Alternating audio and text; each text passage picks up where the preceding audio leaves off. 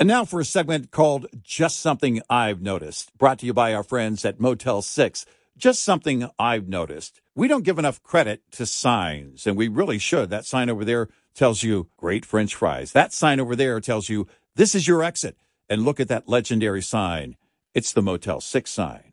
It tells you a great night's rest at a great price. Book online at motel6.com and use the code CP Red-Eye to get 15% off your stay at Motel 6 or Studio 6. With almost 1,500 locations across the country, there's almost always a Motel 6 or Studio 6 nearby. Look for the signs. And truck parking is available at most locations.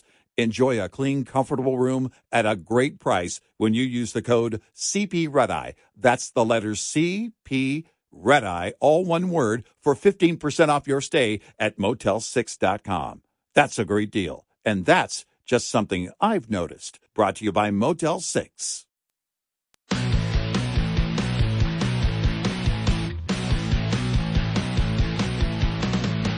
Now, it's Red Eye Radio. Gary McNamara and Eric Harley talk about everything from politics to social issues and news of the day. Whether you're up late or you're just starting your day, welcome to the show. From the Uniden America Studios, this is Red Eye Radio. All across America and around the world, we are Red Eye Radio. Good morning. He is Eric Harley, and I'm Gary McNamara. Good morning. Merry almost Christmas. Not far away. We were talking about the fact that the governor of Texas, Greg Abbott, signing the bill yesterday that would make it a state crime to cross the border illegally. Yeah. Would give you a choice if you were caught by the state of Texas. You either go back or you face misdemeanor charges. If you tried again, it could go up to felony charges. Now, this is going to be challenged by the federal government. We're sure of it. Or by, if not the federal government, other organizations. And the question comes down to two specific points for me. And the one would be, this is the legal thing that you would argue. Because if they want to bring in, if the other side brings in the precedent of Arizona. Yeah. And the Supreme Court could look at this and say, well, this is a different situation. That was about stopping people in cars. Right. This is about apprehending them at the border, so it's a completely different situation. Right. And mostly, I mean, the police stopping your cars or whatever, street corner, whatever, this would be at the border is where they would be looking to arrest you if you were an illegal immigrant. Not that they couldn't arrest you elsewhere if they found out. Now, how would they find out? I don't know. I don't know how that would come into the legal arguments of the case if you weren't actually at the border crossing at that particular moment. But it gets down to the bigger question to me is we live in a country where the states, we're supposed to be where most things were done. Obviously, national defense and border is on the federal government. So there would be two things. How badly can a state, how bad can the federal government hurt a state before a state can protect itself? And so that would be, now, there's two parts to that. What recourse does a state have if the federal government will not protect the state? And you have now the history of being harmed, that state being harmed over and over and over and over again. We've seen it now spread out to different parts of the country, New York and Chicago, things we've never seen before. All you have to do is look at the pictures and look at the numbers and know that massive illegal immigration into this country is greater than it's ever been. Ever. Yeah, right. And the state of Texas have said, we have a right to protect our borders if the federal government refuses to do so. Yeah. Now, there would be 2 points to this. One would be if Congress enacts a law where the federal government hurts a state, what is the recourse of that state? The second question would be if the administrative state comes up and changes a law that Congress passes, which I think an argument can be made in this particular case, as Andrew McCarthy pointed out the other day. But if they change a law and permanently change a law by calling it an emergency and a permanent emergency, but it doesn't go through Congress, does a state have a recourse to protect itself or be reimbursed for the cost of what the federal government is doing? Those would be the questions that those would be the two legal questions that I think are probably and there may be more that I haven't thought of here, but those are two that I thought, okay, that would be a good starting point for this particular Supreme Court, because that would be the big question, because I'm trying to think of a comparison and I can't at the moment, but let's say it's outside of immigration and it's something else. Can the federal government, what does the Constitution say about the federal government? And this isn't accidental. It's not negligence. They are doing this on purpose. And so if the federal government's behavior is to hurt a state and its citizens, when does it, I guess there's a third question, when does it go too far? Well, and again, when the intent and what the current law is, when it was changed with amnesty and the definition of amnesty changing, you change the dynamics to an infinite number, really. Think about it.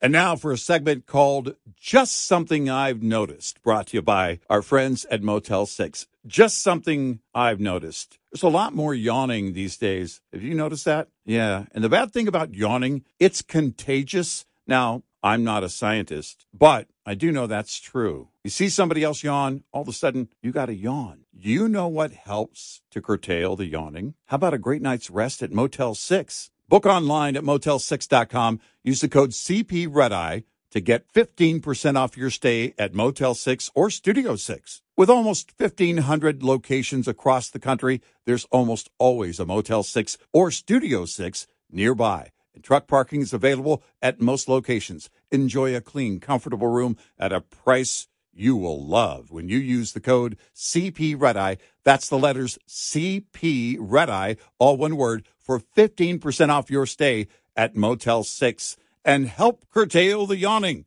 That's just something I've noticed. Brought to you by Motel 6. What's up, everyone? It's Reality Steve, your number one source for all things Bachelor Nation and reality TV. Every day, I'm giving you the behind-the-scenes juice and your info on all your Bachelor Nation stories, and also interviewing some of your favorite reality stars. My name has been synonymous with spoilers, but I'm so much more than that. Give me a listen. The Reality Steve Podcast, part of the Believe Network. Just search BLEAV on YouTube or wherever you listen. No. You know, we had the conversation between Democrats, all right, 5,000, and then at least one Republican. Oh, we're okay with 3, and the law says 0. Okay, so you're actually there's more points then. It's not just that, you know, because you're saying, because the part Andrew McCarthy was making this point last week, that if you come in and ask for asylum, you're supposed to be detained. Right. So you get detained. If you say, okay, I want to be, you know, now if you would have come in 5 years ago and said, I wish to get asylum for climate change, I don't think you'd even be detained. I think you'd be sent back. Right. Yeah, the qualifications or standards for what qualifies as asylum have changed greatly, and the process of asylum has changed. Right. So the process has changed, and the parameters have changed. Well, the process itself, the detention was the responsibility of the federal government. Right. Both the cost and the property. The way it's changed now, it's trying to make the case, it's overrun. Well, it's overrun, because of the other part of changing what qualifies as asylum, and now the states, and we can bring in the mayor of New York City if we need to, I guess. All these cities are burdened with the cost of this, refusal to detain.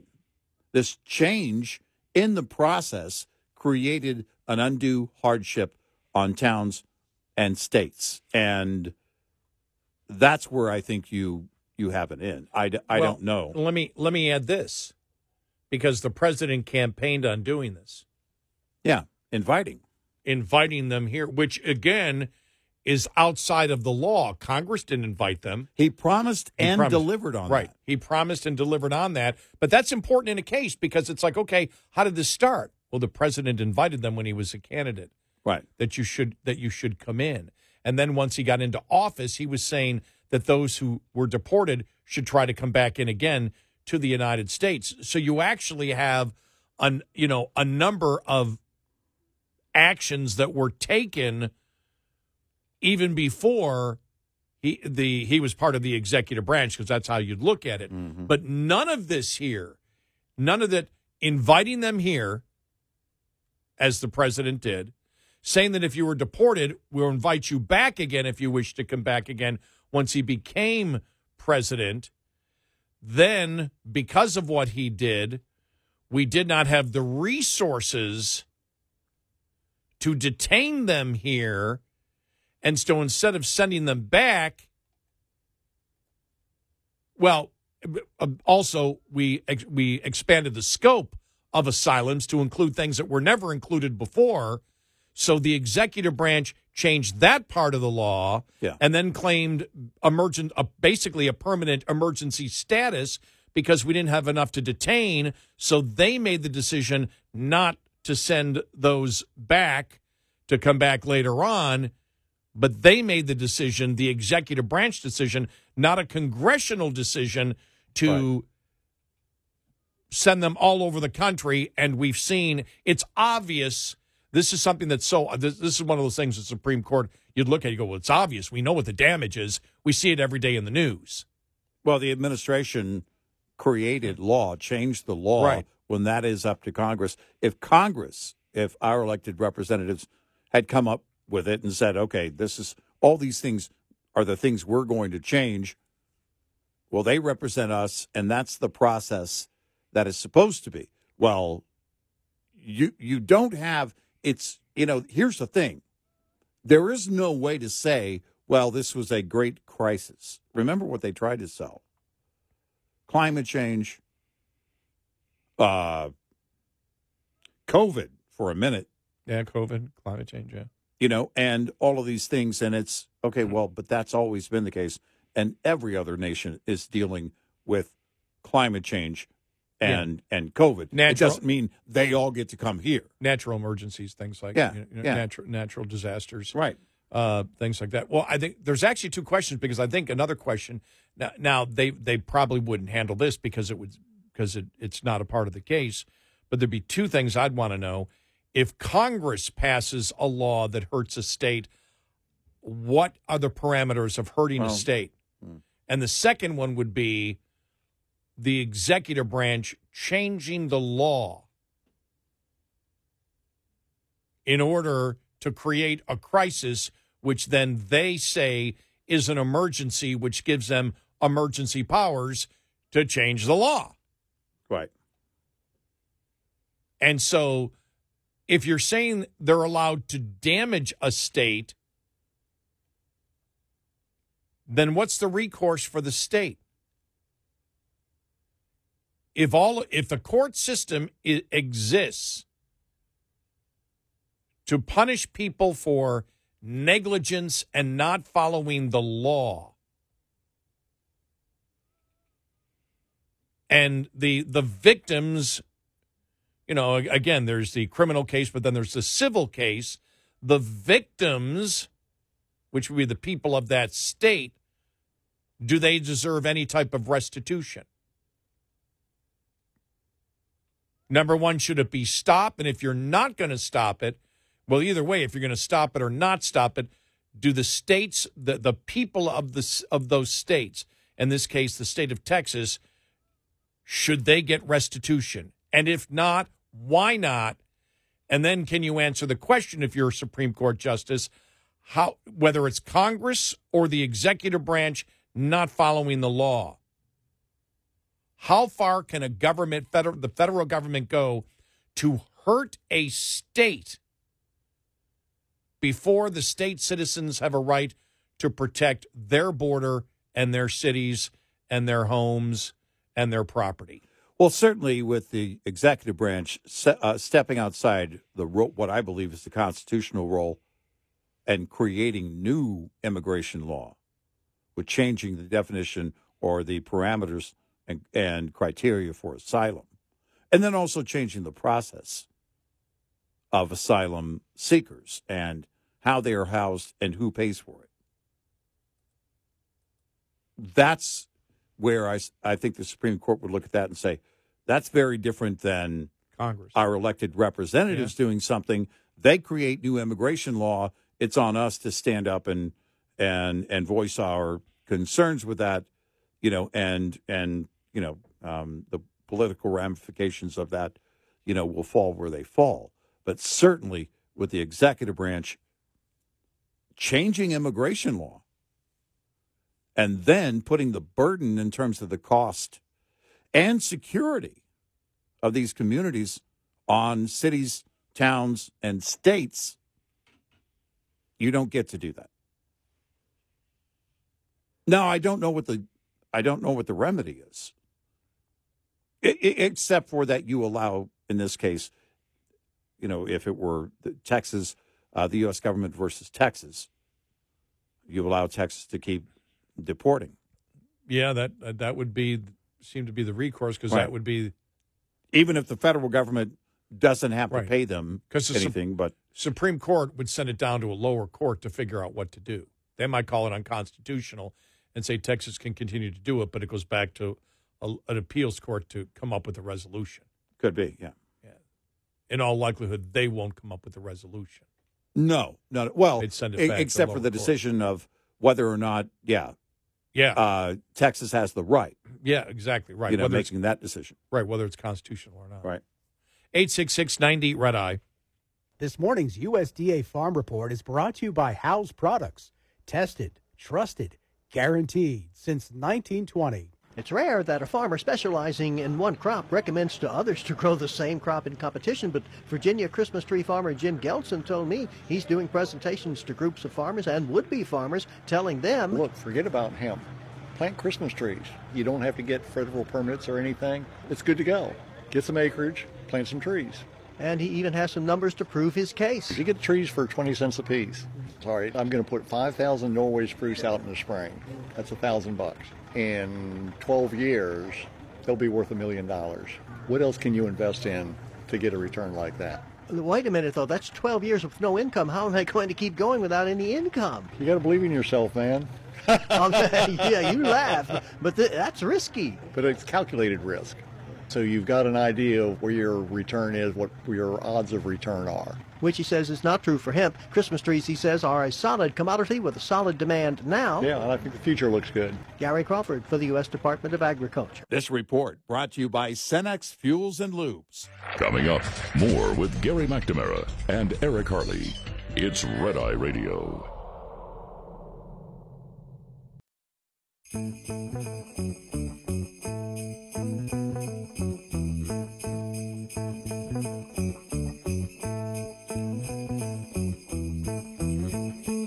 It's Red Eye Radio. He's Eric Carly, and I'm Gary McNamara.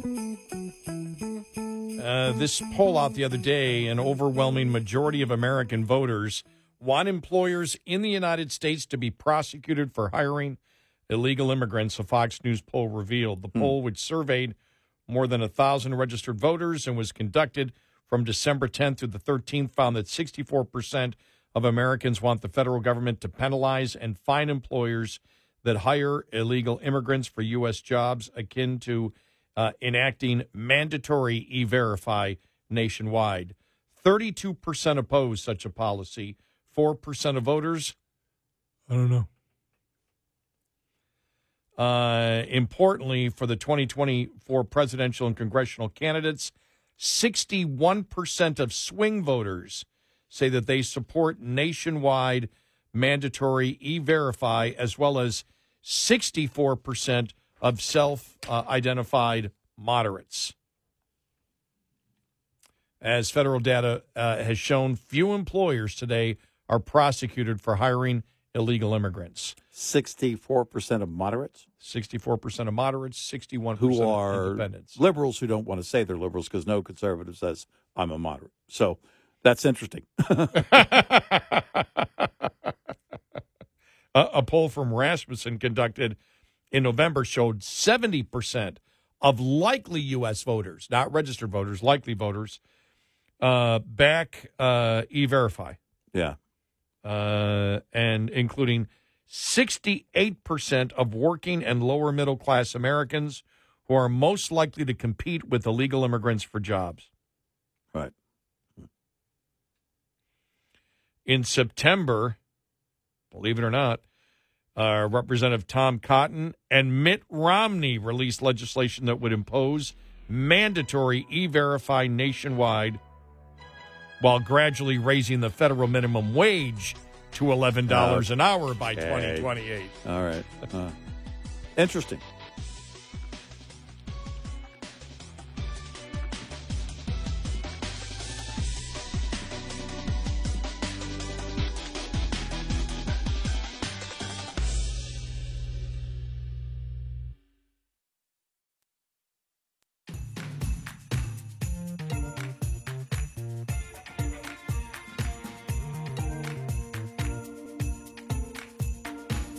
Happy holidays. Have some eggnog. Red Eye Radio.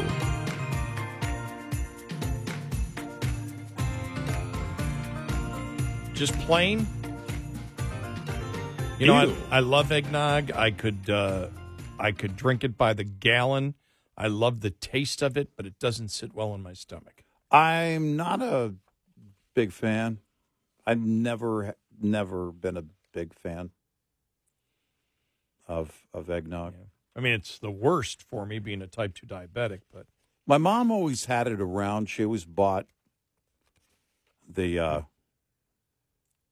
don't know, it was a quart size, I guess. Mm-hmm. She liked it. I don't think Dad did. I don't remember. Neither one of them drink it now. But as a kid, I remember Mom having some in the fridge around this time of year. Yeah. It's just so sweet. I don't know what it is. I absolutely just, I could be an addict of it. But it doesn't sit well with my stomach. It just stays in there it stays in the stomach for like a day. Yeah. It doesn't go away.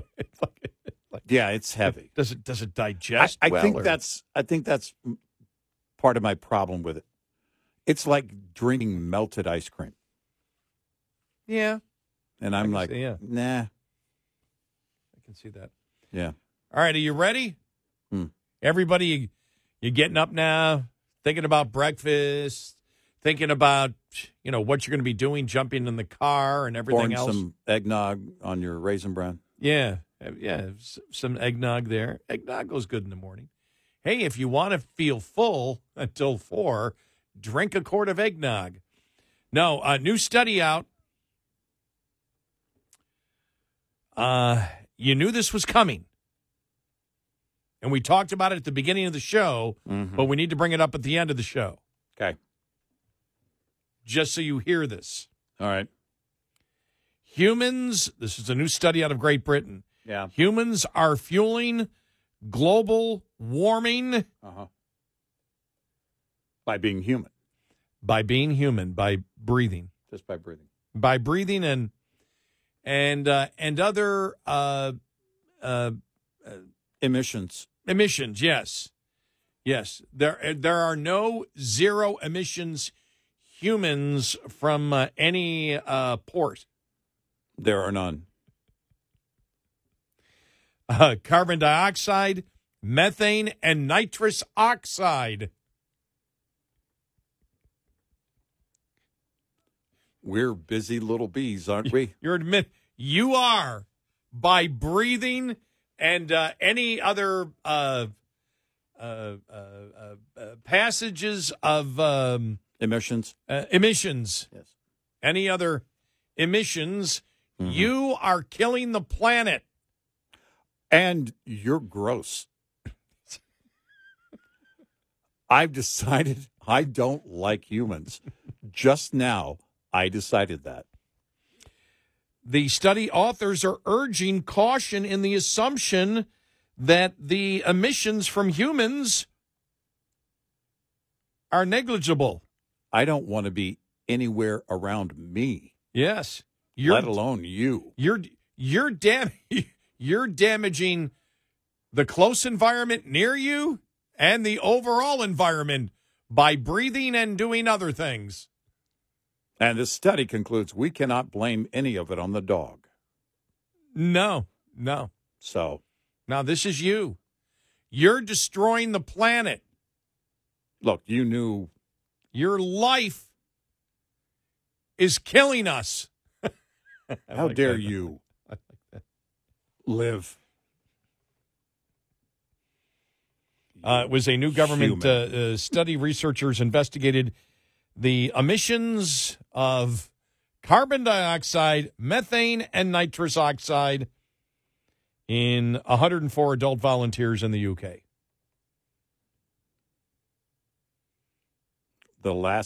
I know you're thinking The last one standing. You know who it's going to be. I know. I know you're thinking. What was the testing room like for this? The last one standing. You know who it's going to be. Mitt Romney. I think he's behind this. He's a He's robot. trying to get rid of the humans. We've seen this before. Climate Depot had this and added their own nice little spin to it. If you truly care about the planet, please go ahead and make the ultimate sacrifice. By the way, do I have to point out that Mitt starts with MIT? Ah. Very good. This is it's a plot. Well, not MIT. I know.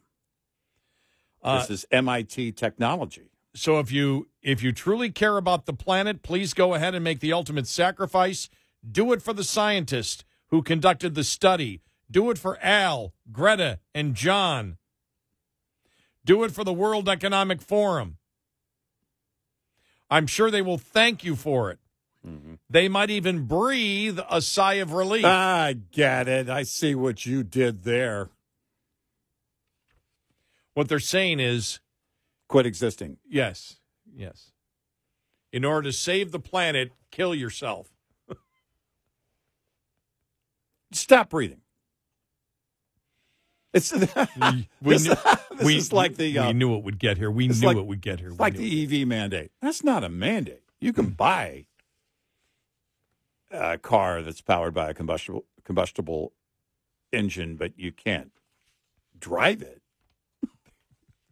Well, look, we're not outlawing humans. We're just outlawing breathing. Wait for it. It'll happen sooner than you think. We won't be worrying about the EV mandate.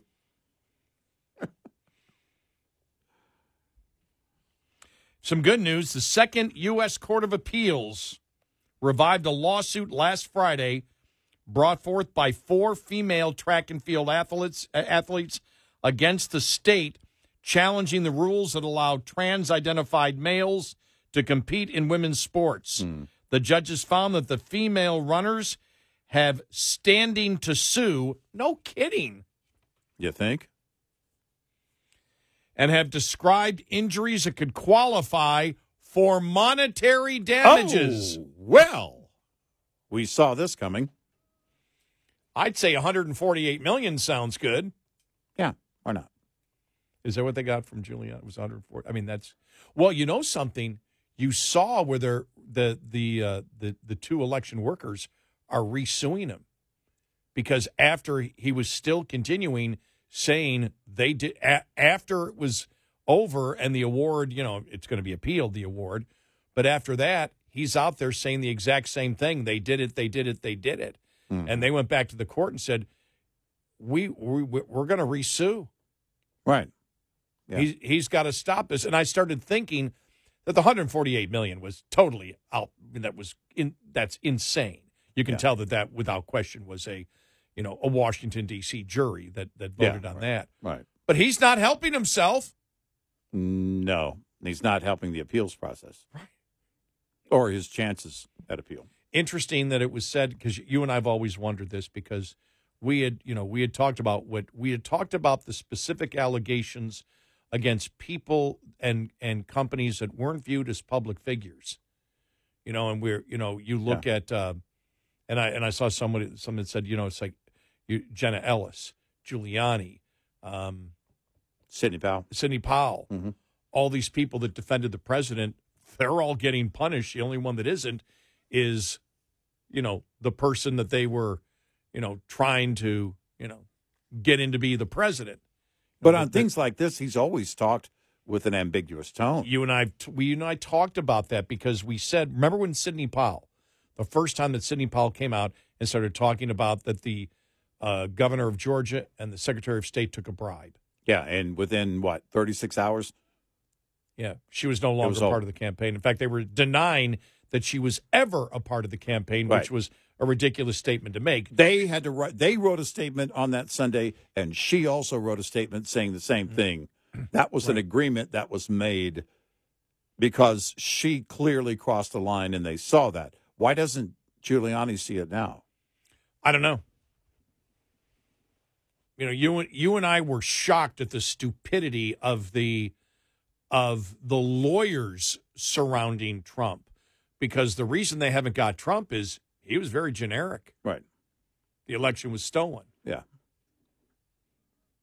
Right. But you're not defaming any individual. It'd be one thing if Giuliani said, I plan to win an appeal. Yeah, right. That's one thing. But now the appeals process is going to look different because often the amount is reduced after the fact, or if they reach a settlement or whatever. Especially the punitive damages. Right, yeah.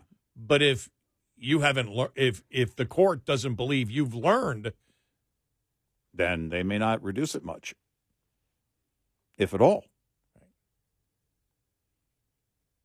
That was just bizarre. But getting back to here, the judges found that the female runners have standing to sue and have described injuries that could qualify for monetary damages. According to NBC News, the runners are also seeking to alter some athletic records, alleging that they were deprived of opportunities at the elite level competitions because the trans-identified males were allowed to compete. The case had initially been dismissed by a judge in the state in 2021, with the 3-judge panel of the Second Circuit affirming the decision 1 year ago. Both sides of the case called the ruling a victory.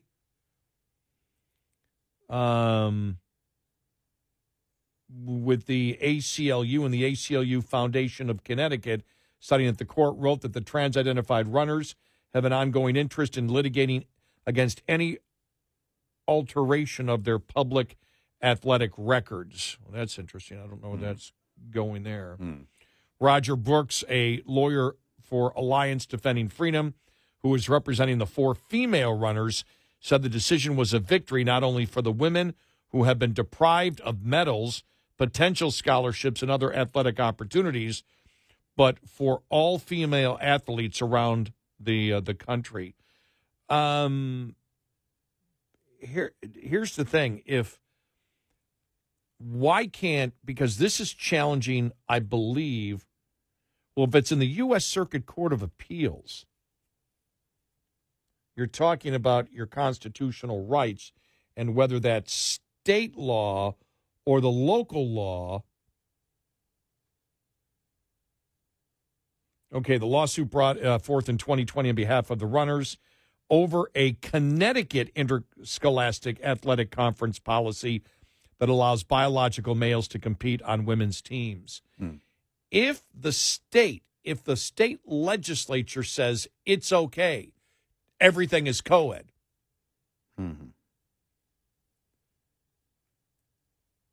You may not like it, but the legislature has dictated it. Right. But when I saw the U.S. Court of Appeals, I thought that might be challenging Title IX.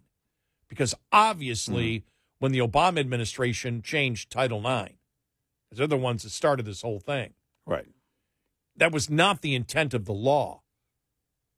Why hasn't anybody, or maybe I'm sure the lawsuits are there, but they're not publicized as well as some of the other ones. Well, that have and individuals. They may not have, made it this far just yet. I mean, Right. If you think about it, legally, we're still very, very early in the infancy of it. Yeah, you're right. That's a great point.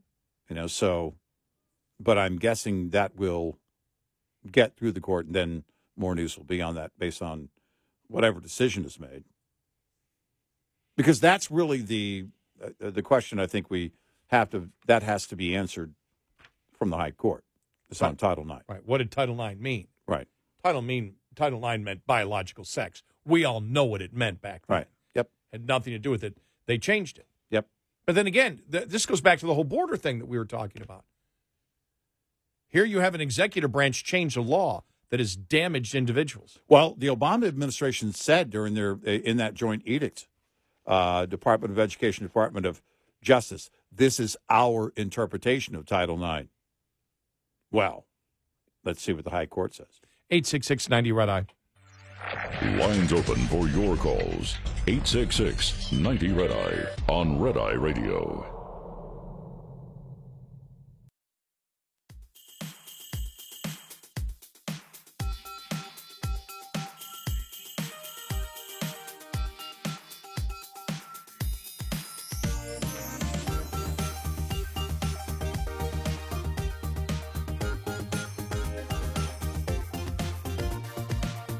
It's Red Eye Radio. I'm Gary McNamara along with Eric Harley. Okay, that's me in the keyboard section at Guitar Center. Is that one of those cheap Casios there? Yeah, exactly. We'll, I'm sure, talk more about this. A poll of small business owners, 76% said that they had not seen an increase in sales during the holiday season. I saw that. The bump didn't happen as they thought it was going to. Not the bum. The bump. Yeah. The bump. Yeah. And I saw that, and it's interesting because they were still waiting for it. Sometimes after Black Friday, well, it's kind of early, in the season, then maybe it'll come along. Not so sure.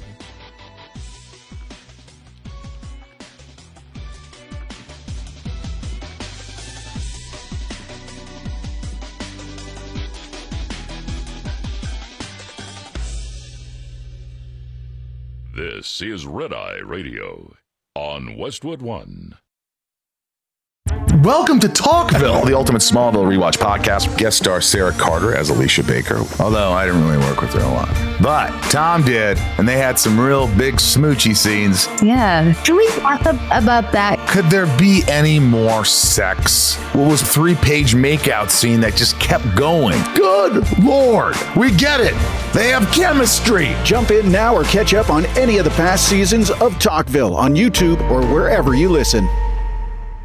The Bigger Pockets portfolio of podcasts are worthy of your investment. We're having a real conversation as real estate investors. New episodes available every day. It's important to buy where it makes money and not necessarily where you want to travel to. Bigger Pockets, On the Market, Rookie Real Estate, or Money Podcast. The purpose of flipping is to create more cash so then you can reinvest into other types of properties. The Bigger Pockets Podcast on YouTube or wherever you listen.